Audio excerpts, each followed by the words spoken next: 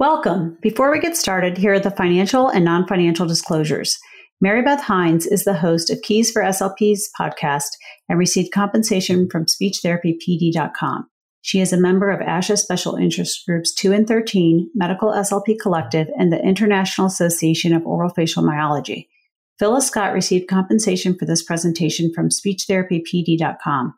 She is employed by the Louisiana Department of Education as an education consultant. Phyllis is the owner of Thrival Communications Plus, LLC. She is currently a doctoral candidate at Walden University. Phyllis is a member of the American Speech-Language Hearing Association. She is a participant in the State Education Agency's Communication Disabilities Council.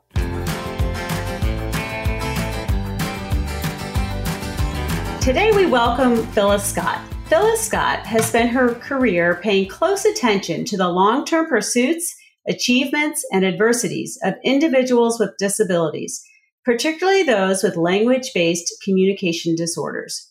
Her professional experiences and her own lifelong impairments have flourished her passion for improving the quality of life outcomes for individuals with communication, social, emotional, and behavioral disabilities and neurodiverse characteristics.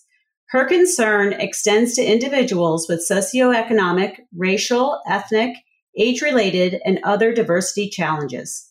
Phyllis is a nationally certified speech-language pathologist with over 32 years of experience as an SLP and champion for individuals with disabilities.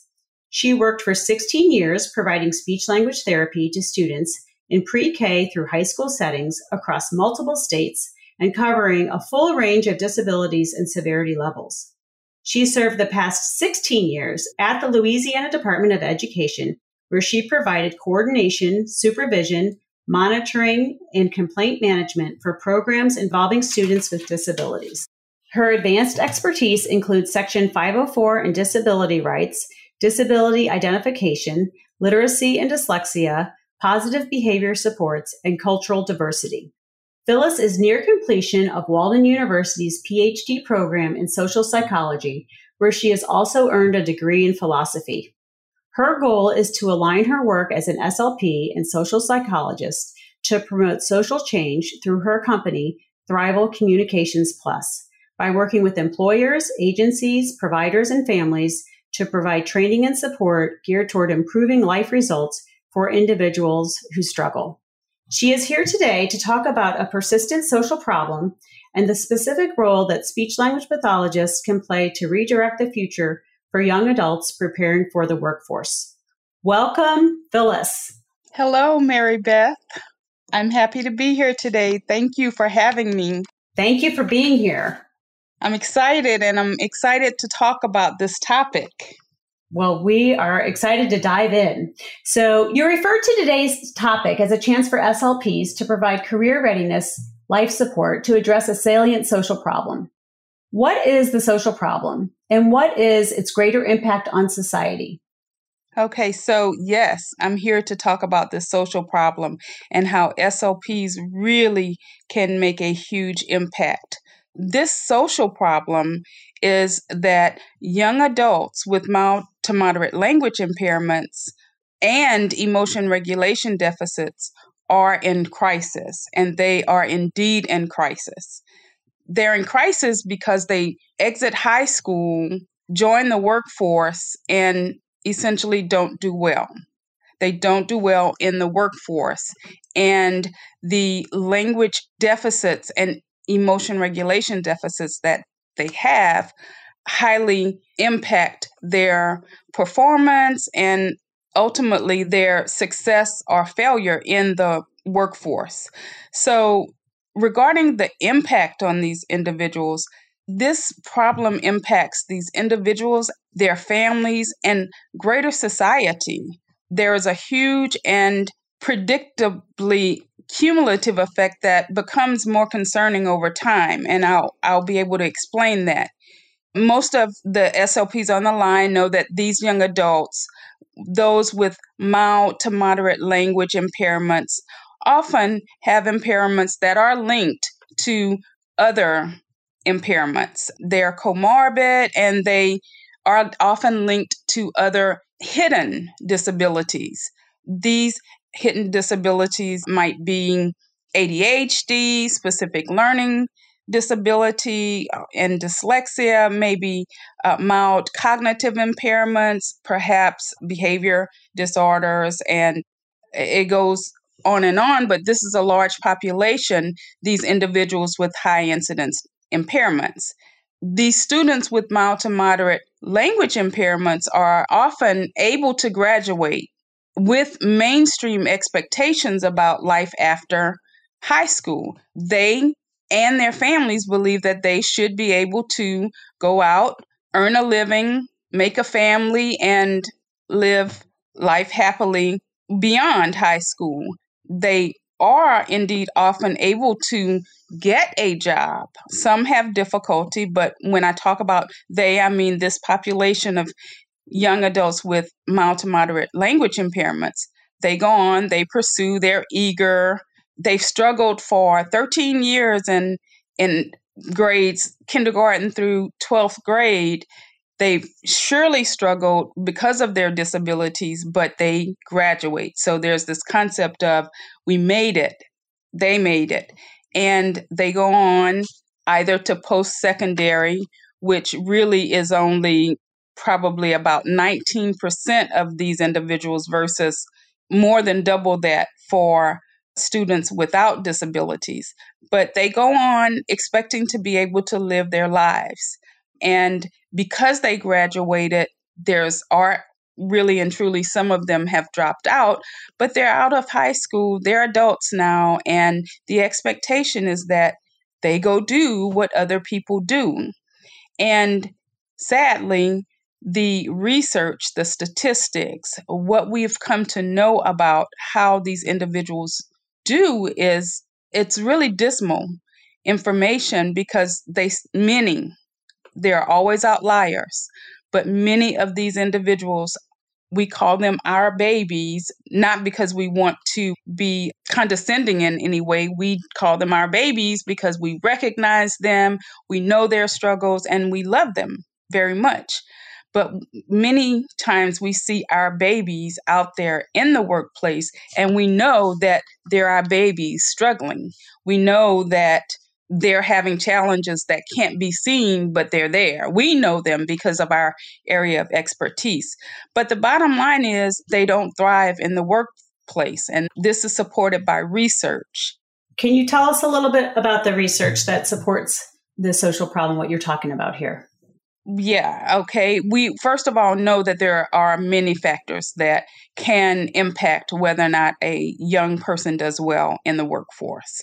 So I'm not suggesting that this issue is the only issue. I just know that it's a very, very critical and highly impacting issue. But in terms of some of the research, a lot of it is linked to, unfortunately, the criminal justice system. But these individuals graduate. It's a very, very large population, but when you think about it, and that's because our individuals with high incidence disabilities really make up the largest group of individuals with disabilities entering the workforce from high school because the prevalence is so high. These are the everyday disabilities that we see. So you have a lot of these individuals going into the workplace, but the research shows that really by the time they're 24 years old, so let's just say 4 years later, many, many, many of them are not only not employed, but many are starting to just not even participate in the whole pursuit of work. And they call that workforce participation. This means that they're not just unemployed for a period, they've stopped looking. They're so discouraged they've stopped looking. And between the ages of just say 18 and 30, you have high numbers of these individuals engaging in criminal activity and seeing a fate in our criminal justice system. Individuals with disabilities make up about between 15 and 20% of the population. Of course, some of those are individuals with severe and profound impairments and those very visual impairments. we're not talking about those because that's about 1% or so leaving high school. Okay. We are talking about the masses, the larger group of individuals with disabilities, whether it's ADHD, dyslexia, learning disabilities, any of those. So what ends up happening, what we know is that they do try to find jobs. They do try to work, and many of them are able to find jobs, especially in lower skilled industries where workers are needed. But they simply have difficulty, and that difficulty, the bottom line is it's because of their struggles, their challenges, their inability to use their language skills to effectively interact in the workplace, and more importantly, to effectively cope with daily stressors of the workplace, which for an individual with a disability are exacerbated by the fact that they've struggled with this disability maybe 13 or more years. And so they have ingrained, feelings of doubt, their self-esteem and agency, Right. Their self-determination is a little bit compromised. So they've got to deal with the fact that they have left high school, even though they've graduated. The reality is that the employer may not know, but this individual has some lingering deficits. This individual enters the workplace with these deficits, communication challenges, some executive functioning, whatever the primary disability is. And sometimes it's only language, but usually language affects some others, or other disabilities affect language. So they're already sort of entering the workplace with additional challenges. But the problem is, and this is supported by data, by research, employers are saying that even for kids and young adults who do not have disabilities, many are not ready on day one. Many are not entering the workplace able to solve problems, able to provide customer service, able to get along with people, able to use teamwork, able to be empathetic with others. These are non-disabled people without disabilities. So think about, again, our students who do have challenges in these areas, because no matter how hard we work, we certainly cannot sort of correct or get them to a place where these impairments disappear. Many of them do, many of them improve, the competencies improve, but the reality is they enter the workplace with some lingering impairments. And so when someone, plus all of the doubt and in some cases even post-traumatic stress from events that have happened along the way when they were in school, when someone goes to correct them or to tell them that maybe they didn't do something properly, which happens to workers in general. Right. Exactly. When it happens to these kids, they've already got years of self-doubt, years of this problem, this I can't do it right. Plus, many of them have emotional intelligence weaknesses as well. Even the ones without those emotional intelligence weaknesses often melt down, shut down. I can't do anything right. People are always picking on me. These are sometimes the people you see having outbursts in the workplace.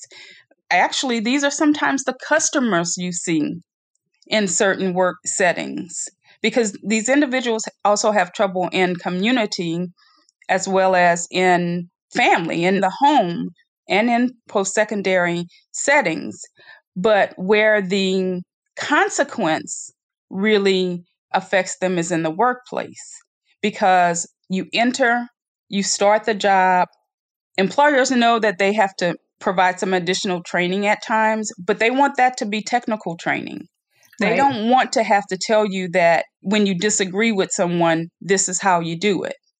This is inappropriate to disagree with someone in this way. They don't want to have to teach how to receive feedback. They don't want to have to teach how you handle being told something and then you've forgotten that you were told to do it, or you misunderstood the instructions. Now you don't know what to do. You shut down. Are you embarrassed? So you go off. And these are the common behaviors, according to employers, that really affect this population. People who don't make it in the workplace often don't make it because of interpersonal skills, social communication, because many of us, if we don't know a skill, we can express an eagerness to learn a skill and we can be taught, and Exactly. it's okay. They don't expect you to know it all when you enter, but they expect you to be open. They expect you to know how to ask for what you need. They expect you to know how to deal with being corrected along the way. And this is where our kids struggle.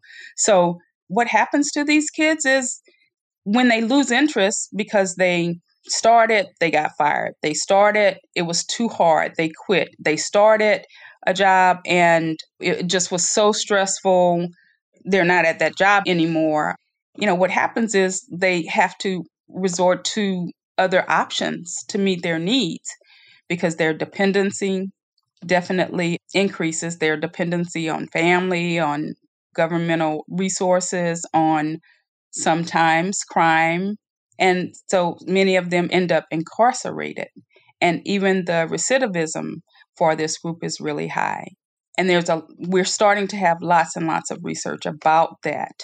Unfortunately, it's not all specific to language impairments, but we're starting to have a little bit more. But some studies and some statistics show that up to 80% of the individuals in prison, anywhere from 60 to 80%, depending on the location and the geographical area, are individuals with these disabilities, not individuals with severe, profound disabilities, because there's a lot of work, there's a lot of vocational support. And I need to say that another reason I'm talking about mild to moderate kids, not only are they the ones who graduate and join the workforce, we have some other populations, but they're not in the mainstream workforce. They're working, kids with severe disabilities may be working through a voc rehab agency that really places them with a job, but this is not the mainstream, the broader workforce. And I think that's wonderful for those kids, but we're talking about the ones who maybe enter the workforce and don't even tell their employer. They're not even able to express. Yeah, they're not able to even really talk about their disability in a way that an employer would receive it and want to support. And that's one of the things that we can help with, SLPs and any other special educators, just making sure that they're able to advocate for themselves. But most of the time when a job is lost, it's lost over bad behavior. And that brings up, you mentioned you had a couple of observations, a couple of case studies you wanted to share to exemplify these points. Can you share one or two of those? Recently, I've been talking about Christopher just because this is somebody I knew personally. I watched this individual grow up. I watched to see how his life would unfold, but this is something that's always intrigued me, so I've really, really been paying attention. But you have kids like Christopher who, grew up in a rural area, had these challenges. He also was a kid who grew up in foster care, but he, from early on, had trouble in school. Obviously, going through the foster care system, he had some social, emotional, behavioral challenges, but he had a supportive family and engaging foster parents. And, he had speech therapy in the beginning. He was initially 504, then progressed to special education services. He had speech therapy and he had some very basic, problems. He also would get into fights at school. He had a personality that people really liked, and it got him far. He was a loyal kid. He laughed at himself a lot. So, people thought he was funny. And he really did okay in elementary and middle school, even though He sometimes got into fights, even though he was sometimes embarrassed by the teacher. And so he did have some behavior issues. And that's one point I want to make.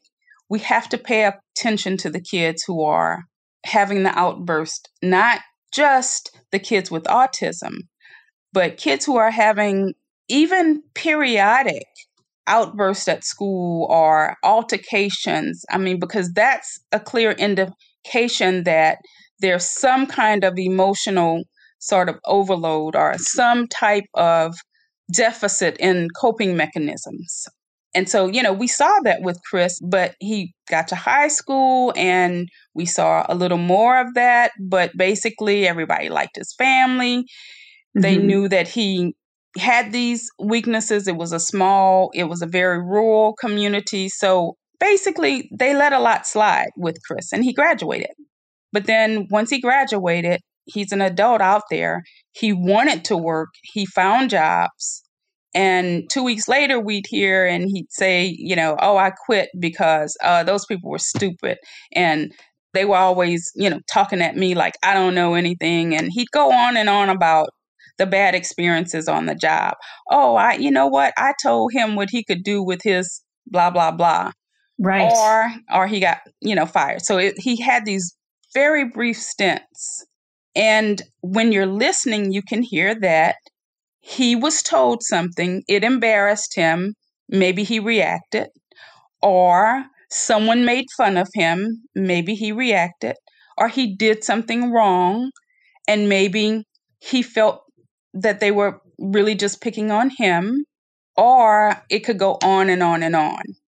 My point is that with better coping mechanisms, ways to use verbal and nonverbal language to expect and address those problems as they come. Because for people with disabilities, they will come. If you have a learning disability, there's something you're not going to understand. There's something you're going to forget to do. There's some sequence of directions that you might not follow properly. They will come. But how do you respond to it in a way that doesn't sabotage not only your workday, but perhaps the stability of that job?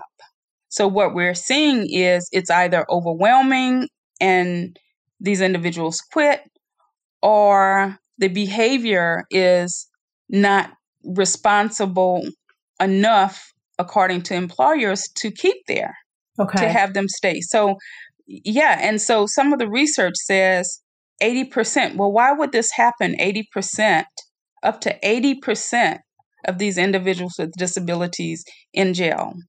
Now, there's a lot of discussion about the prison pipeline, the school to prison pipeline.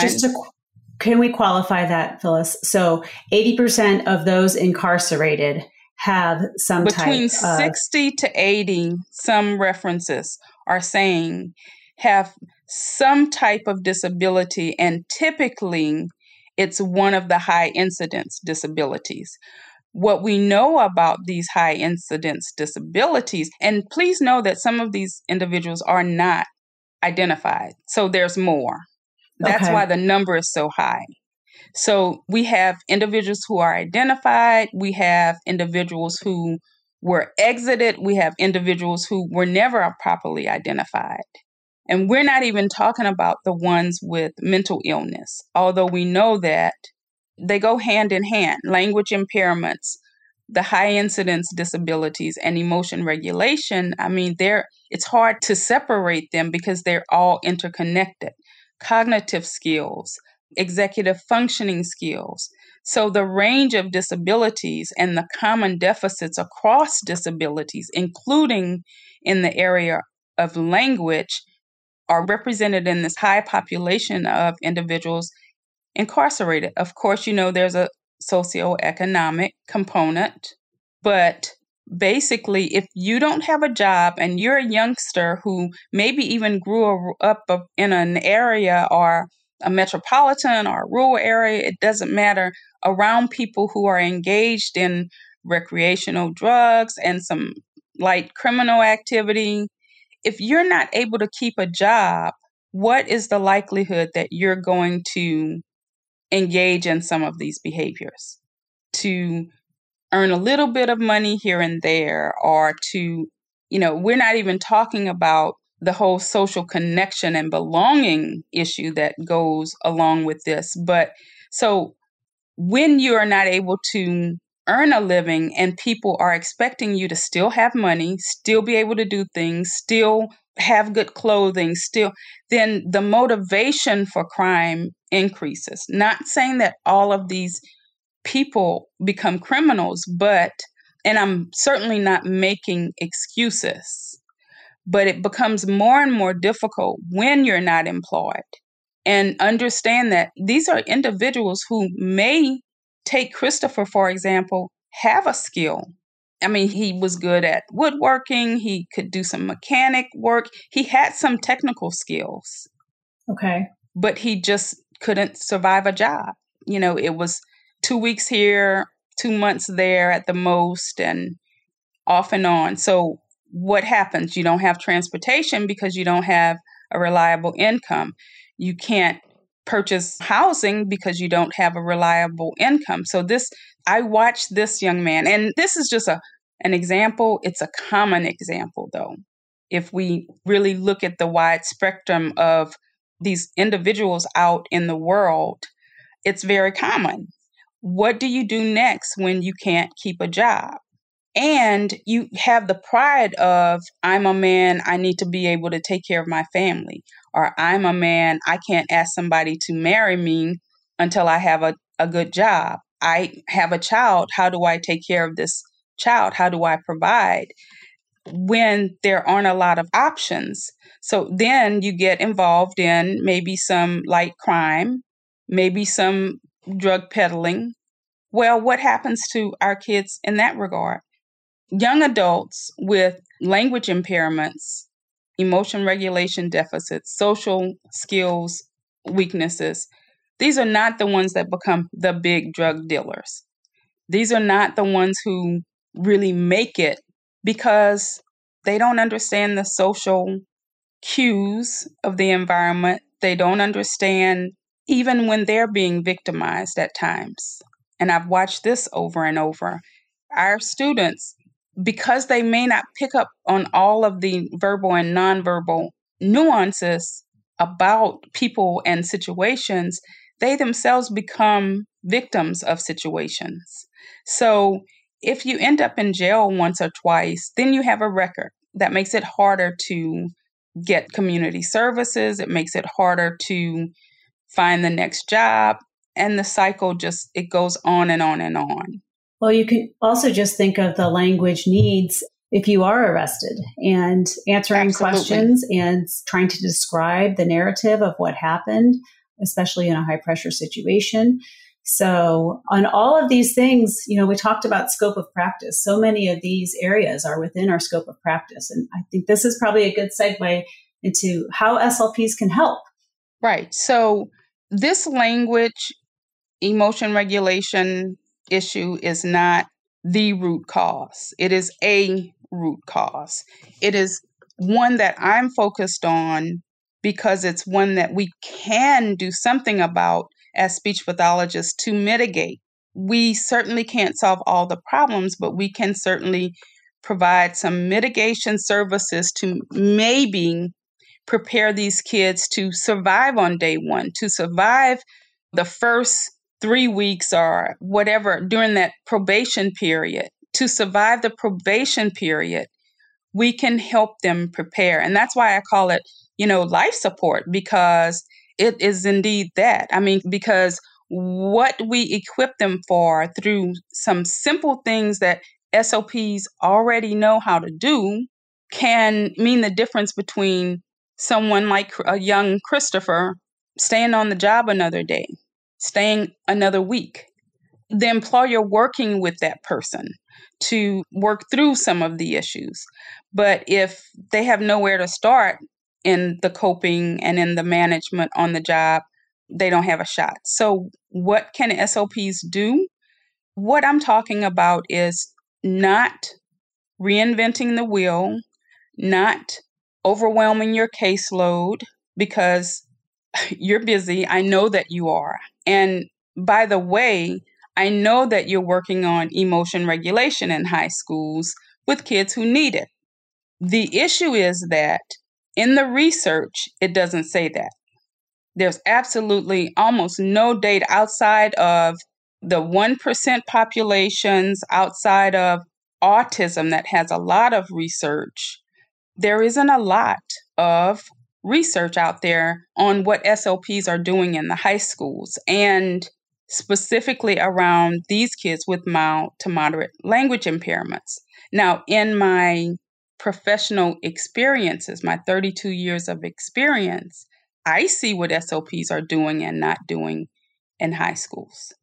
What I see is the number of kids on the caseload may be the same across the board. Caseloads are about the same across the board, maybe 11 or so students.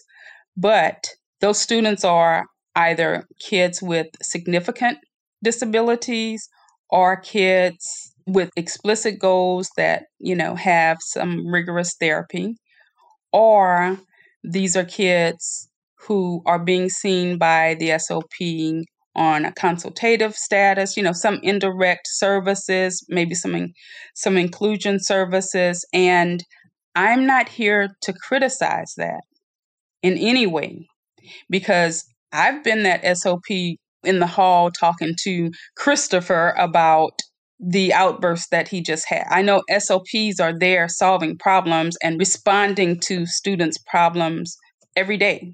SLPs work very hard. They're good at what they do. But it appears as if, and this is based on the lack of research and what I've seen being able to connect with so many speech pathologists from other states, what we talk about at all the many conferences, and what I see when I go into schools to monitor. And this is probably where in the many, many, many, many IEPs that I have reviewed through the years from a monitoring perspective or, professional development, technical assistance, we're not seeing rigorous services for this particular population. And there are some reasons. One is that these high school kids don't want to be in therapy. Right. And who has time as an SLP who's very busy, who's running around? This may be the third school. Maybe you're only there one day a week. And Christopher doesn't want to be with the speech pathologist. So a lot of times these kids may be exited via appropriate IEP team meetings because they just don't want to be there. And sometimes SLPs say they plateau.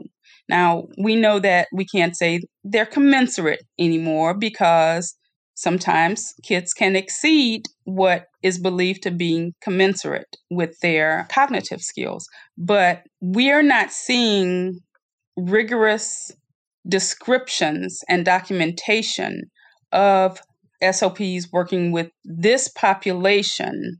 Many, many kids are receiving therapy. Many have been exited, but it's what I would say perhaps not as rigorous as it could be. Another reason is because there's so much focus on academic content. SLPs have a lot of pressure to demonstrate their contribution to the academic growth of students. And in high schools, these kids need a lot of support. So what you see a lot is the SLP working in the classroom to just really help this kid graduate. And that's Right. a very valuable focus area. What I'm saying is we do focus on getting them to graduate, and many of them do, but we have to be concerned about whether or not they're able to compete once they do graduate. And that's equally important because you can't compete in the global market, which was, in my state there, there was a lot around being able to compete in the global economy. You can't do that if you're not there. You can't do that if you're not on the job. You can't grow. You can't advance if it's sabotaged because you can't get along with the people. You can't get along with the supervisors. You don't know how to respond. So I am recommending that SLPs make a paradigm shift. And post-pandemic is a perfect time to reset. I commend SLPs for the work that they're doing because SLPs were leaders in the pandemic. SLPs were the first on board to go with the whole telecommunication and virtual communication. SLPs, when I go into schools, have the best IEPs. They have the best documentation. I'm all in support of what SLPs do, but I'm asking SLPs out there who are working in high schools to really do a self-assessment, do some reflection. Think about, are you really providing rigorous, or are you providing more like reactive services for the kids who are having problems on a day-to-day? And if you are providing rigorous, very systematic, explicit teaching, are you documenting it well? And if you are providing rigorous, systematic teaching, is it just on the academic content, or are you incorporating some of these emotion regulation skills that kids need or will need once they leave school?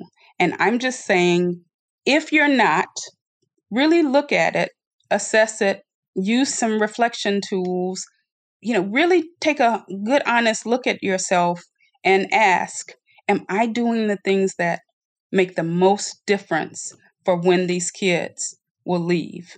Yes, everything is important. Yes, all that you do is important. And I know that as an SLP, I know that from working in high schools. I know that from visiting so many high schools. But if you're honest with yourself, do you have some biases that prevent you from dealing with certain kids? Johnny, he's aggressive. He's this big, tall, angry guy. He is intimidating. If you're honest with yourself, is it Jesse doesn't want to be in therapy? Or is it maybe Jesse doesn't want to be in therapy, but I don't really want to deal with Jesse because he's scary? If we can conduct some personal assessments and really think about, maybe I do have a bias here. Maybe I just think that, he's just cutting up every day. He doesn't want help. Mm-hmm. But is that maybe a good excuse, or is it more of a reason to reach out to? We're so innovative as speech pathologists. We can do a whole 2-hour session without any materials. We're just that good. I know this about speech pathologists. So are we relying on the excuse that Johnny doesn't want to come, he's resistant, he's plateaued, because it's difficult? Or can we find some ways to innovate, to maybe involve other people, to perhaps really start to talk to Jesse about some real agency and self-determination issues? Because even Jesse wants to be able to work. Jesse wants to do well on a job. So is there a way for us to pull in Jesse with this whole concept of, look, when you leave high school, let's talk about. And then for a speech pathologist, the reason I say you don't have to reinvent the wheel is because the same pragmatic language activities you've been using for years still work. You can tweak them to focus on college and career and still embed the content of the classroom in those scenarios. For example, if chances are Johnny, he has executive functioning issues, he has ADHD, he has some language impairments, he has some emotion regulation and anxiety issues. What are the chances that Johnny is going to encounter a problem that is going to overwhelm him on the job? Whether it's something he's told to do that he doesn't know how to do, or something that he has never done and he's afraid to do, or something that he just doesn't know how to get started on. What can the SLP do? You know what? The SLP can prepare very specific prompts and scripts for when Johnny is given negative feedback. Johnny, let's talk about it. When you're on a job, you get negative feedback. We get it, as an SLP, we might get it from other teachers, we might get it from the principal. It's just a part of working. And sometimes it's embarrassing. But here's something that you can say. You can specifically say A, B, or C when somebody comes to you with negative feedback. It gives you a chance to react to it without being overly emotional. It gives you a way to respond. You know what to say. So I guess I'm just thinking the SLPs can develop these prompts, use some role play scenarios, embed the content of the classroom. If they're learning about climate change, well, let it be some type of job that is in the climate change and is dealing with protecting the climate, and use some of that vocabulary, but give Johnny a chance to respond to the fact that he was in the small group at work, and he didn't know what they were talking about. He was lost.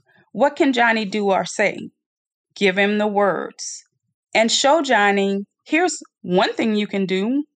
When you're in a group and you don't know what's going on, you're totally confused. What's a way you might react? You might get embarrassed. You might walk out. You might say that not feeling well and you want to go home for the day. You might do and say some things that get you out of the situation, but improperly. But here's something you can say. What if the boss asks you a question and you just really don't know the answer to? Here's what you can say. Let's practice. So that's not something new to SLPs. That's actually something that SLPs are really good at. Develop a template that can be customized and used for a lot of different groups. That way you're not always lesson planning, but know that it's the coping and dealing with the stress of the workplace that can become too much for our kids with mild to moderate language impairments to survive. And Right. when they don't survive, bad things happen. It's great when people have a wonderful support system and really help them along the way. But at the very least, the quality of life is compromised because when you don't have income, well, then you don't have access. You might not have access to good medical care. You might not have access to housing or consistent housing. Christopher was moving from one place to the other. He never really lived anywhere. He didn't want to be at home with his foster parents. They lived out in the country. And basically, that was an area he sometimes got into trouble with. So he spent time in the city, but then he was exposed to some things that were not always legal. So he went from cousin to cousin, from friend to friend. He was always moving from one place to the other. He lived with girlfriends. He's 40 now, and he's living with a lady because he's a nice guy. But his work history has been dismal. He's been to jail a few times. It gets harder and harder for him. I wanted to say another example because it's not always about the kids who have the outbursts, the aggressive ones. We see those, we hear them in the hall. So we know the ones who are acting out. But the teachers tell us about those ones. Absolutely. But let's really pay attention also to those quiet kids or the kids who shut down, because some melt down, and yes, you know about it. Some shut down. And sometimes at school, a teacher will pull you to the side and say, hey, Melinda, Mariah, what's going on? What are you thinking? What happened? You could talk about it. That kind of support isn't always available in the workplace unless the employee, him or herself, really advocates for it. So when Melinda, who has a history of abuse, plus all these years of surviving with a specific learning disability, she has an anxiety disorder. When she believes that her coworkers are talking about her, or when she feels maybe not included in what her coworkers are doing, or if she is just embarrassed about something that happens, well, Mariah might shut down. Mariah might get into a big crying episode, but that's almost still like the meltdown that you see. Right. But Mariah might also just stop. She just might not do the work. And do you know that that happens a lot? Sometimes when people don't understand or they don't say, can you repeat the instructions? Or I got some of it, but maybe, I didn't understand all of it. Do you mind?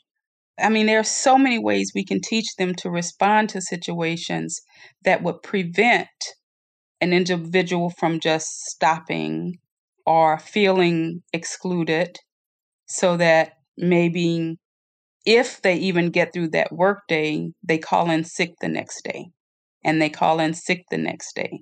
And if they don't have accumulated sick leave or those privileges at the time, because these individuals often work lower skilled jobs for less pay, less advancement, it goes on and on. So they may not have benefits. They may not have days off accumulated. So when she calls in sick 2 days because she doesn't know what to say, that's it for that job. So how can we equip Mariah? You have to know the student, but there are so many things the SOP can do. But if in this situation, if you have kids on your caseload, I'm going to take 2 minutes to tell you some things that you can do that please do. Don't have to be too burdensome. You can, one, pay attention to who's already on your caseload. And are there kids who maybe you're focusing on academic content, reading comprehension, and you're doing it in a setting that's not so rigorous, that doesn't allow for a lot of systematic explicit? Is this an opportunity for you to, and this is only if you see that these kids have some social coping issues, you can perhaps just recommend an IEP meeting and recommend changing the service delivery. Or even if you want to continue to use the service delivery that you're using, which might be consultation, and you have this kid 15 minutes once every week or two, well, can you teach systematically and explicitly specific verbal prompts? Because the coping, they can't get to how they're going to use their vocabulary and their analytical skills for other things on the job if they can't cope on the job. So my recommendation is to make sure you incorporate that systematic, explicit teaching, and then create opportunities for that child to practice using those prompts. So collaboration becomes very important. And on the issue of collaboration, I am in no way saying that because a kid has language and emotion regulation difficulties, the SOP should be solely responsible for correcting this kid or making this kid all ready for the workplace. That's not realistic. But what you can do is collaborate with other providers in the school, and maybe this is a kid who does have some coping problems, and you can focus on the language that needs to be used and perceived, the verbal and nonverbal and social communication language for dealing with certain predictable, and I'm saying just focus on the situations that you know will occur, because they occur for everybody, and you know that they're going to occur even more so for a person with a history of a disability. And then collaborate. Maybe the occupational therapy can deal with the adaptations and strategies.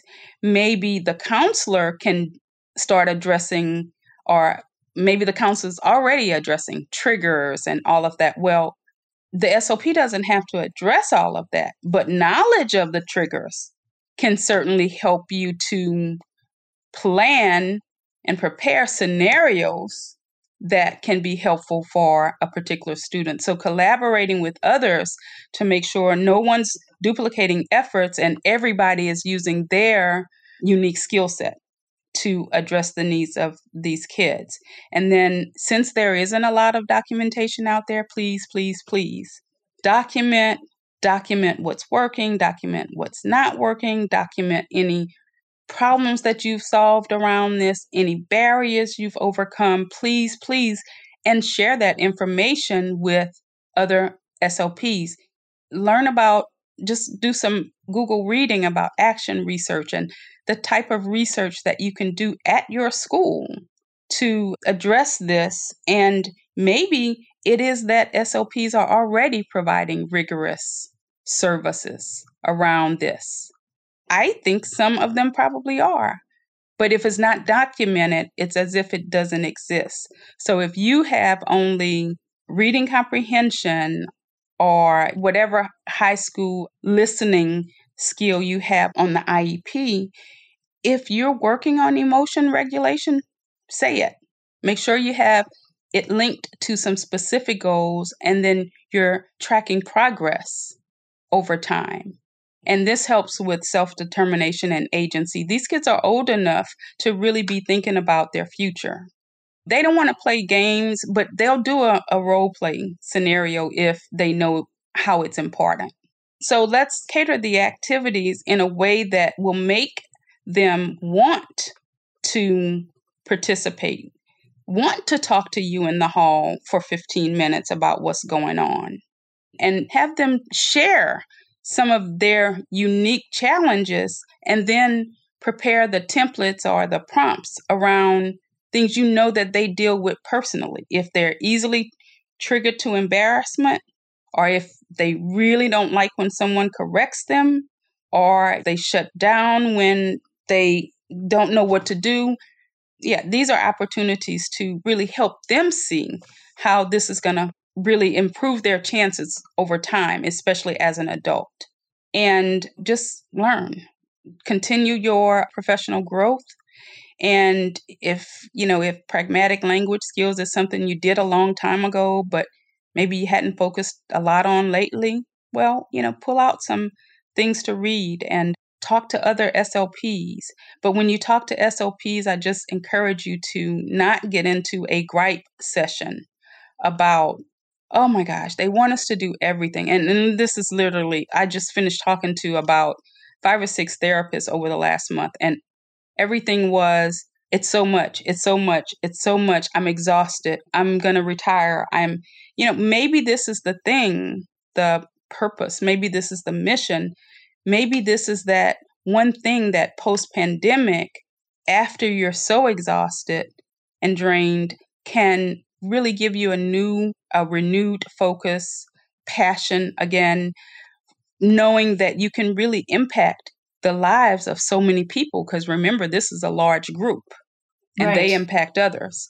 So I just encourage you to just revisit how you're handling emotion regulation and language at the high school level, how you're connecting that to career readiness and employability, and just how you can do your part to really make a difference. Or if you're doing it, I commend you. I commend you for even wanting to still be an SLP in schools post-pandemic, because yes, many individuals are leaving the school setting since the pandemic. But maybe you could be one of the ones who is committed to stay and really, really make a difference and help other educators do the same by maybe sharing the prompts with them, or, just collaborating and spread your knowledge, because SLPs have a lot of it. Absolutely. Absolutely. Well, Phyllis, this has been so helpful. It's really exciting to think of the life supports that we can give these individuals and the differences that we can make as SLPs and in changing some of these statistics.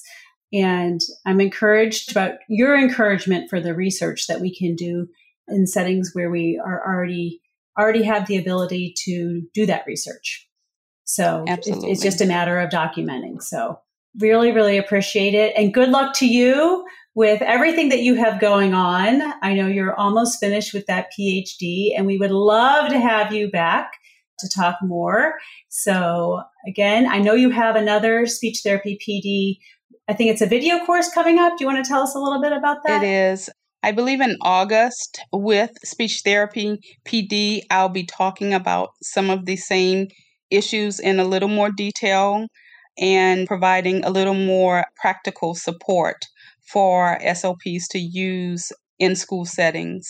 So if you're available and interested in that conference, I don't have the title yet, but it'll be around the same topic in more detail. And also, I would love to just tell you that my company, Thrival Communication Plus, will be launching its website very soon. It actually was supposed to be this Monday, so I've been told another 2 weeks, but it's Thrival, THRIVAL, CP for Communication Plus.com. And I'd love to have some of you join the Thrival movement. It's all about helping people to push past their struggles, whatever they are, disabilities, dysfunction, defeat, and just know that you can have more in life. Know that you can reach your highest possible quality of life. You can do more. And so that particular business is all about providing support and services, resources around social, emotional, and behavioral communication skills and coping. And so I look forward to meeting and hearing from some of you soon. And Mary Beth, thank you so much for the opportunity to speak to the audience. Well, thank you for coming and joining us today and sharing all of your insight. We really do appreciate it and look forward to seeing you again soon. I appreciate it. Have a great day. You too. Thanks for joining us here at Keys for SLPs, providing keys to open new doors to better serve our clients throughout the lifespan. Remember to go to speechtherapypd.com to learn more about earning ASHA CEUs for this episode and all podcasts offered by speechtherapypd.com. Until next time, I'm your host, Mary Beth Hines. Keep up the good work.